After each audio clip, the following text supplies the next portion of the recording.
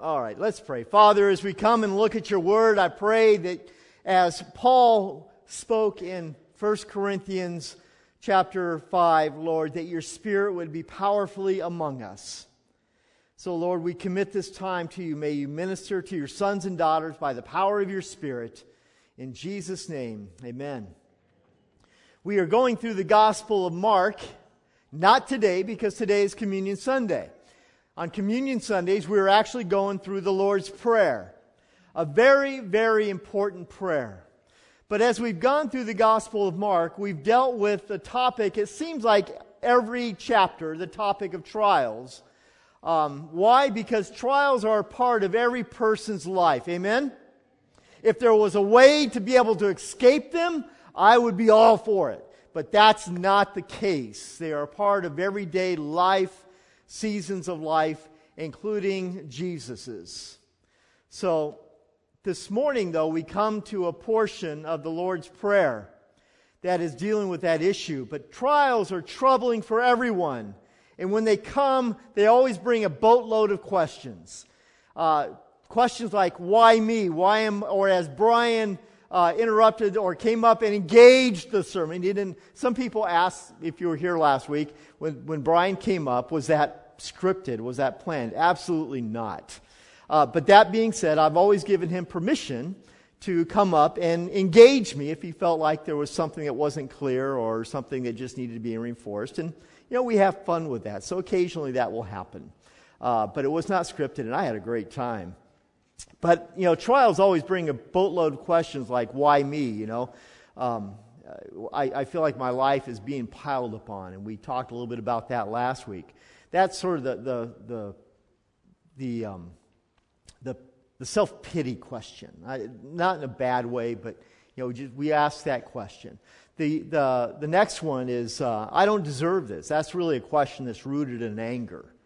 A lot of anger, when you feel dismayed. When we encounter these trials, the question I've always got, though, is how do we process these trials with God? How do we engage Him in what we are going through? And we can sit back and we can ask Him questions, but how do we engage Him in what we're going through? The Lord's Prayer, believe it or not, does this. The Lord's Prayer is a framework in which Jesus related to His Father while He was here on earth. And when the disciples asked Him the question, Lord, teach us to pray, we see that there's something special about how you engage your Father. We want to be able to enter into that. And so when Jesus gave the Lord's Prayer, or the disciples' prayers, I think it's more aptly called, He invites us to engage the Father the same way He did. The same way He did. So let's stand together this morning and let's recite this powerful prayer together, all right?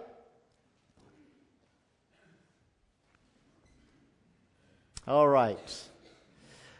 Ready, begin. Our Father in heaven, hallowed be your name. Your kingdom come, your will be done on earth as it is in heaven. Give us this day our daily bread, and forgive us our debts as we forgive our debtors. And do not lead us into temptation, but deliver us from evil. For yours is the kingdom, and the power, and the glory forever. Amen. You may be seated. It is a way in which we engage God. It is a way in which we enter into the same kind of life with our Father that Jesus entered into His life with the Father. And that's what makes it so profound. On Sundays, on Communion Sundays, I'm taking one stanza. Except this morning, I'm taking half a stanza. So it's just so rich, so rich. Today, though, we are dealing with that little phrase, lead us not into temptation. Lead us not into temptation. Well, Martin, what's that got to do with trouble? Has a lot to do with trouble. Has a lot to do with trouble. You may wonder, well, is it trouble or trials, or is it temptation that Jesus is talking about there? Great question if you were thinking that. Is it temptations, or is it trouble or trials? A lot of ink has been spilled because of this whole issue of when you read that phrase, Lead me not into temptation. Should it be temptation or should it be trials? A lot of ink has been spilled. To read it as, do not lead us into temptation, we have a problem. Because we know from James 1:13 that God will not lead us into temptation, right? He's not going to take a man who struggles with lust or a man who doesn't struggle with lust. He's not going to lead him to a strip club and say, what are you going to do now? He's not going to take an alcoholic and lead him to a bar and say, well, what are you going to do now? God will not lead us into temptation. Will not lead us in temptation. Now, that being said, temptations bring their own trials, right? Temptations bring their own trials. And trials bring their own temptations. So, should it be, if it's not lead us into temptation, should it be do not lead us into trial? Well, if you've been around through the Gospel of Mark, you know that is exactly what God at times will do. He will lead us into a trial. He will lead us into trouble. We see this with Jesus when the Holy Spirit, after His baptism, by the power of the Holy Spirit thrust Him into the desert where He was going to be tested by Satan himself. So why is there the confusion? Because that little word for temptation or trial is really the same word in the Greek. The exact same word. So context determines whether or not it's temptation or whether or not it's trial. So which is the case here? Which is the case here? Well, I've kind of altered my thinking on this over the last couple of months as I've thought about this little word. See, that little phrase, do not lead us in temptation, can be translated as a permissive imperative. That means nothing to you all, but it means this in terms of the final translation. Do not let us be overwhelmed by trials, if that's how you take that word, or temptations. Do not let us be overwhelmed, Father, by this trial that I'm experiencing or this temptation that I'm going through. It could go either way because temptations bring their own trials, right? Whenever I'm being tempted, it sure feels like a trial to me. And whenever I'm going through a trial, I tell you what, I'm tempted to do a lot of things. So I think that what Jesus, and this is sort of the leaning of those who know a whole lot more than I do, and that is, it could be either or, but it should be translated as a permissive imperative, and that is, do not let me be overwhelmed. You know, you got to understand this, that Jesus understands what it means to be overwhelmed, doesn't He? Some trials are just simply overwhelming. And many of you are here today with that. As Jesus invites us into this prayer, to enter into this life with the Father that He was entering into, He says this, as a part of the rhythm of your life, as a part of the posture of your life, don't be afraid to cry out to Almighty God, your Father. Don't be afraid to call out to Him and say, God, right now I'm experiencing this trial or this temptation, and God, don't let me be overwhelmed by it. Because right now it really feels a bit overwhelming. And when you look behind this phrase, you realize that this is a cry of radical humility. This is a vote of no confidence in one's ability to withstand the pressures. This is a cry that admits that I have no confidence in my ability or my capacity to be able to stand up, to be able to stand firm, and to be able to resist trials or temptations. It is that kind of a radical humility that Jesus invites us into. In this humility, we cry out to God as we pray this prayer, as we allow this prayer to shape and form us to the core of our being.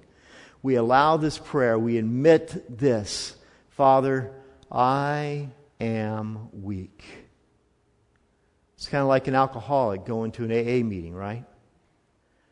Hi, I'm Martin. I'm an alcoholic. I'm weak. I am weak. We don't like to admit weaknesses, do we? Anybody here like to admit they're weak? I don't, because I want to be enough. I want to take whatever is in my life and say, I'm enough. I can handle this. I mean, after all, I'm the fix-it guy. I'm the guy who is the pastor. I'm the guy who should be able to stand firm. I want to be able to stand before you and say, I am enough. But you know what? It's a lie. It's a lie. I am weak. And weaknesses oftentimes terrify us. And when we do not want to admit them, but instead we want to hide them, we say, I'm going to hide behind my masks. I'm going to say, you know what? I'm not weak. I don't have a weakness. Problem? What problem? There's no problem here. And what you end up doing is you end up faking it until you make it. Fake it until you make it. It's a mask. It's a mask that is rooted in pride. And if we're not willing to admit our weakness but hide our weakness, you cannot really fully enter into what Jesus is calling us into in this prayer. You cannot really fully enter into that. We hide behind masks. We also overcompensate, push harder, try harder. Rather than to admit our weakness, we would rather say, I'm just going to give it 120% effort. I'm going to give it 120% effort. And once that is no longer enough, then we turn to self-medicating. We say we turn to drink. We turn to alcohol. We turn to smoking marijuana, weed, whatever they call it today. And now it's legal. We turn to whatever it is just to numb our soul so that we don't have to face the cracks in our lives. We don't have to admit to anyone else that I'm weak and that I'm overwhelmed and I'm about to crash and burn. But these are only momentary escapes that numb us from these difficult realities. And Jesus says, instead of hiding them, instead of overcompensating, instead of self-medicating, He calls us into a posture of prayer where He says this: cry out to your Father and say, Father, do not let me be overwhelmed by this trial. Do not let me be overwhelmed by this temptation. But that takes incredible humility, doesn't it? Incredible humility.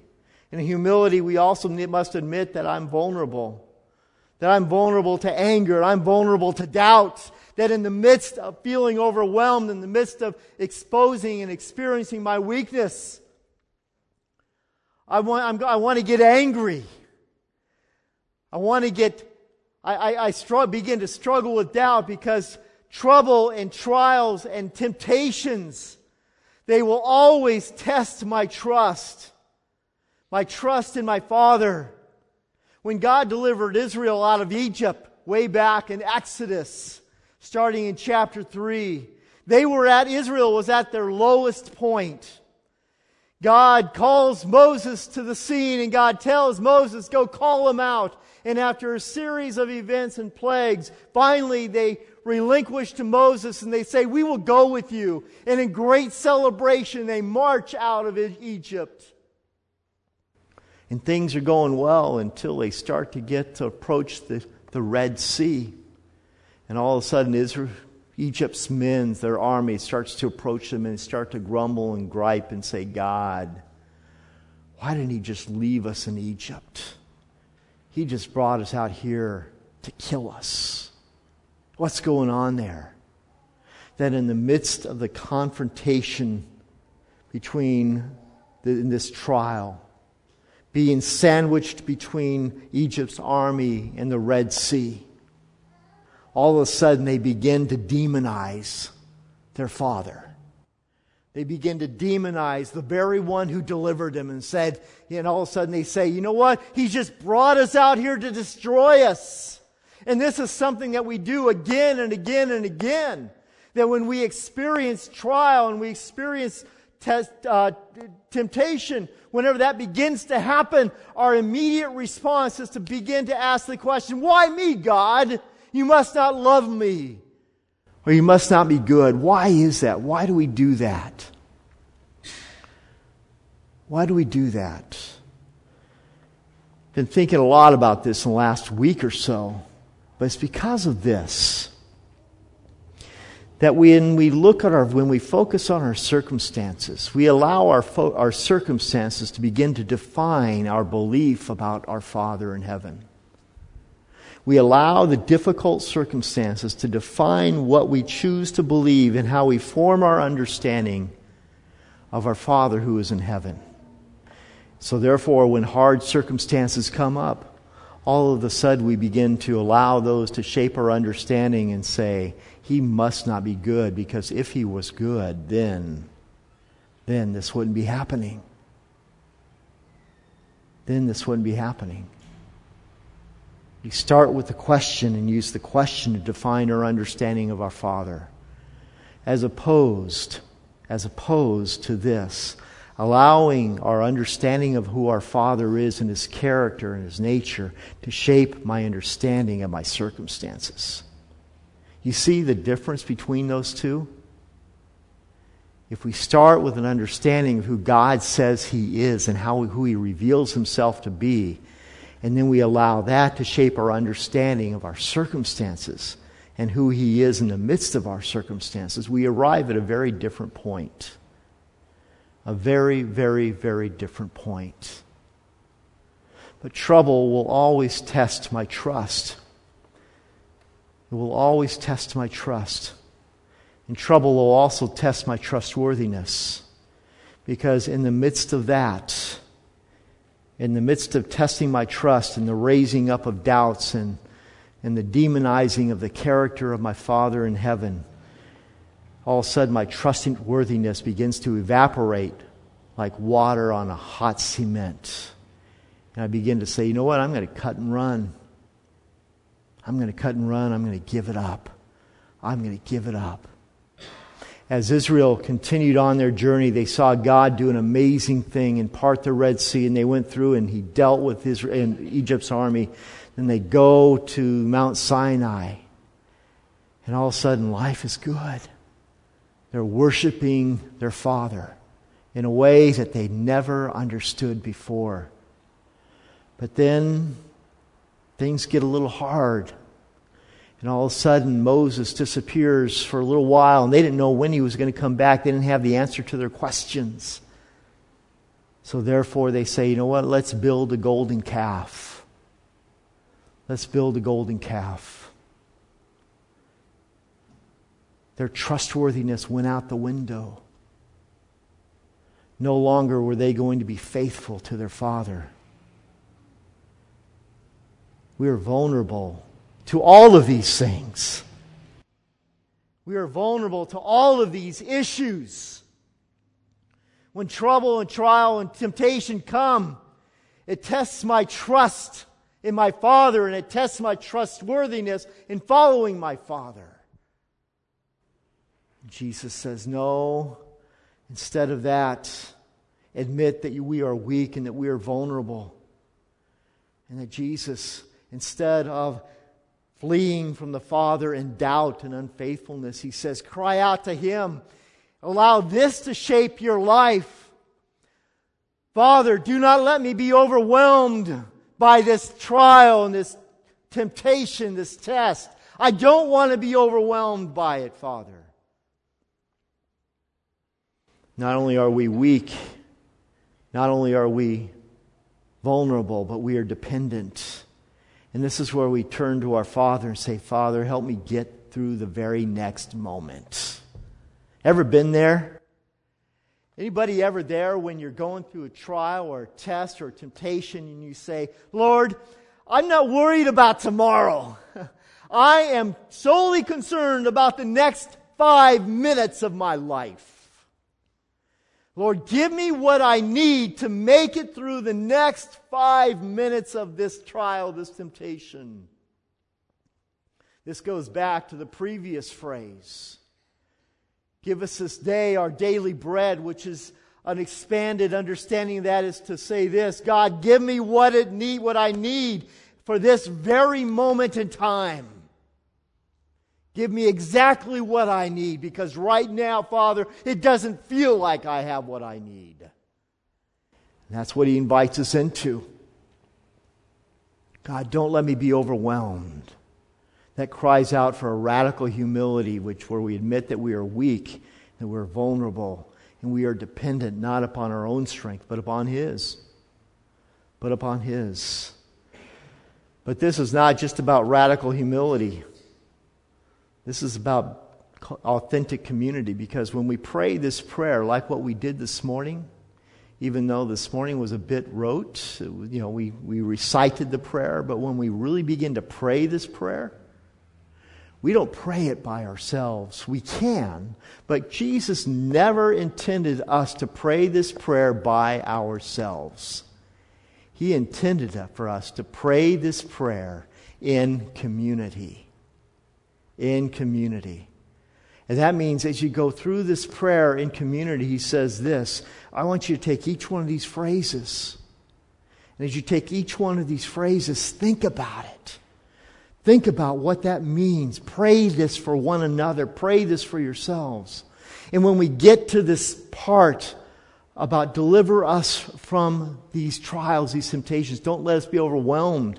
It presupposes that we have an authenticity between us where we are able to share with real life, real people, what's really going on within us. You cannot pray this prayer, you cannot pray this phrase in an inauthentic, guarded, walled-off relationship. Oh, you can, but it doesn't mean anything. And Jesus invites us to take down the barriers, to remove the walls, and be willing to say, Father, I need to share this with someone. As James says, so confess your sins to one another and pray for one another so that you may be healed. He says, confess your sins, your weaknesses, your vulnerabilities. Be willing to share those areas that are warring against your soul, as Peter puts it in 1 Peter 2. Be willing to share with others those issues, those trials, those temptations, which are literally eating away at your soul, that are warring against you. So that you can not so that you can go gossip about it, but so that you can pray right then and right there that God would give you exactly what you needed to be able to get through the exact moment in time, to deal with the exact issue that you're dealing with. That's what He is calling us into. That's profound, but it's scary. It is frightening to us, isn't it? Anybody ever comfortable with that? Anybody not comfortable with that? Oh, come on, I stand alone?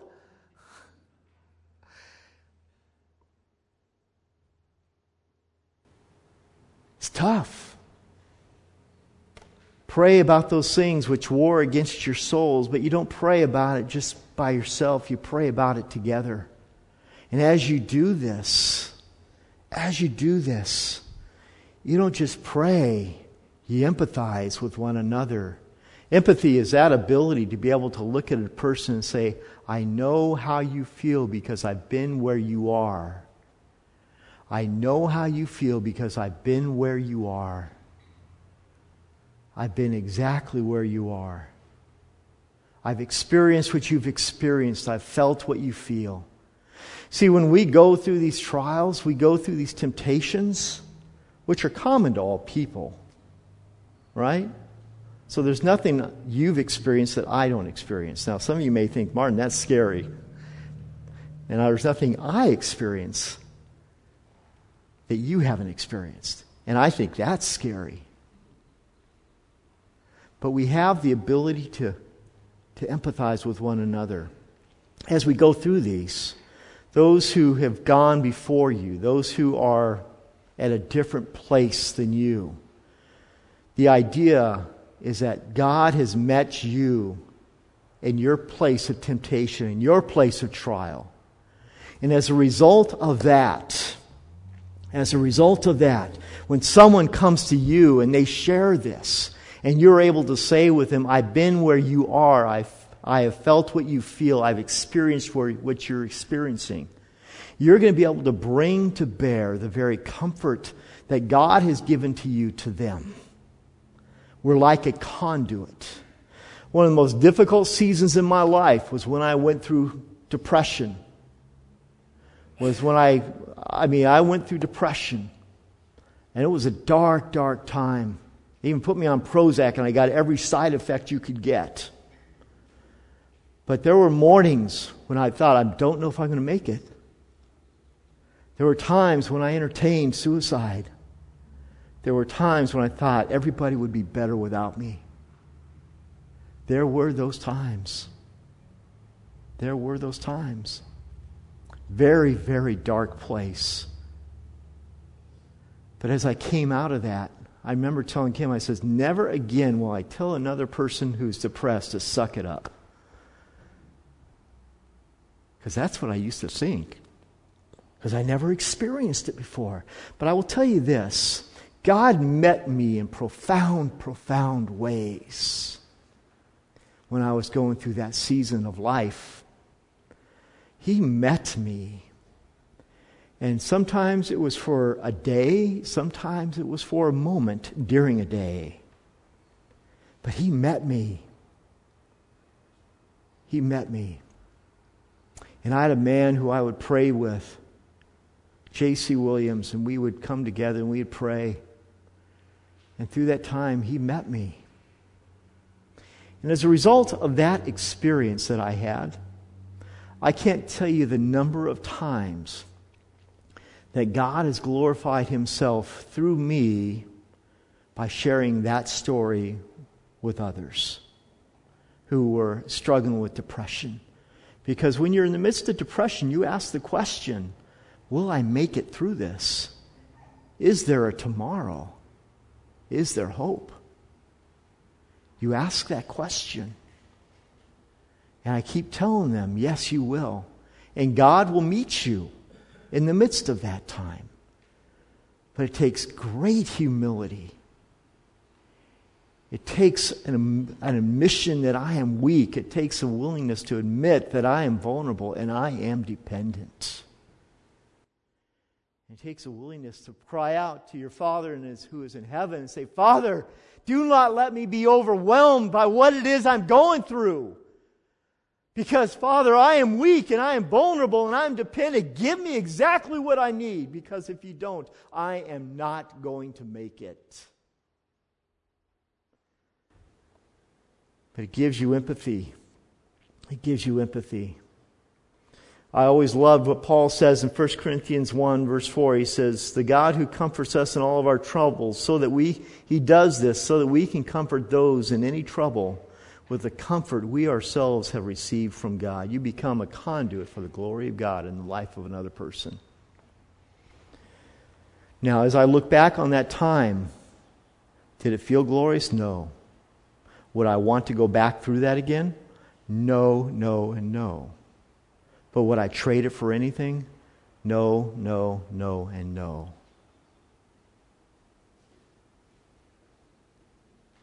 God used that in my life, and He's used it in other people's lives. Throughout this, we not only empathize with one another, and we not only be authentic with one another, but we encourage one another. And I want to close with this. One of my favorite passages on prayer is really not about prayer. But one of my favorite passages is in Luke 22:31. Jesus it's just before He goes to the cross. They've had the Lord's Supper. And Jesus turns around and He looks at Peter and He says this, Simon, Simon. And in some translations you don't have this translated, but it's there in the original. It says, pay attention. Pay attention, Peter. Because Satan has asked to sift you as wheat. He has asked to press you again and again and again. Not only you, Peter, but all of you. All of the disciples he's referring to. Satan has asked to press you as wheat. He wants to test you. But I have prayed for you, Peter. Now, I've always wished Jesus would have said, I prayed for you and I've stood up for you and I've said this far and no farther. Satan cannot touch them. Satan cannot have them. Satan cannot press them. But that's not what he says. But I prayed for you, Simon, that your faith may not fail. That he would be trustworthy and that he would trust. That your faith may not fail. And when you have turned back, he doesn't deliver him out of the trial, the pressing. Instead, he prays for him through the trial and the testing. And when you have turned back, Peter, strengthen your brothers. Strengthen your brothers. The experiences that you have, the testings that God allows us to go through, are not just for our benefit, but they're for the benefit of the community of faith. And they're to be experienced within the context of prayer. Father, don't let my brother be overwhelmed by this temptation, by this trial. I've been praying that all week for some people. Father, don't let them be overwhelmed, because right now from where I said, Father, it feels like they're getting overwhelmed. But I have to say this, God, I will trust you with them. You know exactly what you're doing. You know exactly what you have allowed. And when we have turned back, we strengthen our brothers. That word for strengthen is interesting. It means attach a rod of support to something that is very, very weak and stressed. Attach a rod of support to that which is weak and stressed. Anybody feel that way? Folks, the pressure is on for some of you. The pressure is on, and you wonder if you're going to fold. But I'm here to tell you that just as Jesus prayed for Peter, Jesus prays for each and every one of us.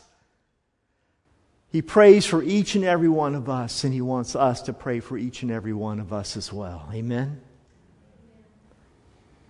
Father, as we have cried out to you as a community of faith, Lord, I would ask on behalf of my brothers and my sisters, Lord, that whatever it is they're facing, Lord, that they would not be overwhelmed. They would not be overwhelmed by the temptations and the trials that they are experiencing. But Father, together we cry out to you. Lord, meet us. Meet each person here, those who stood, and Father, those who didn't. Meet each person here, Father, where they are. We are totally dependent upon you to do that. So, Lord, do that. We ask you. And I trust you with my brothers and my sisters. In Jesus' name.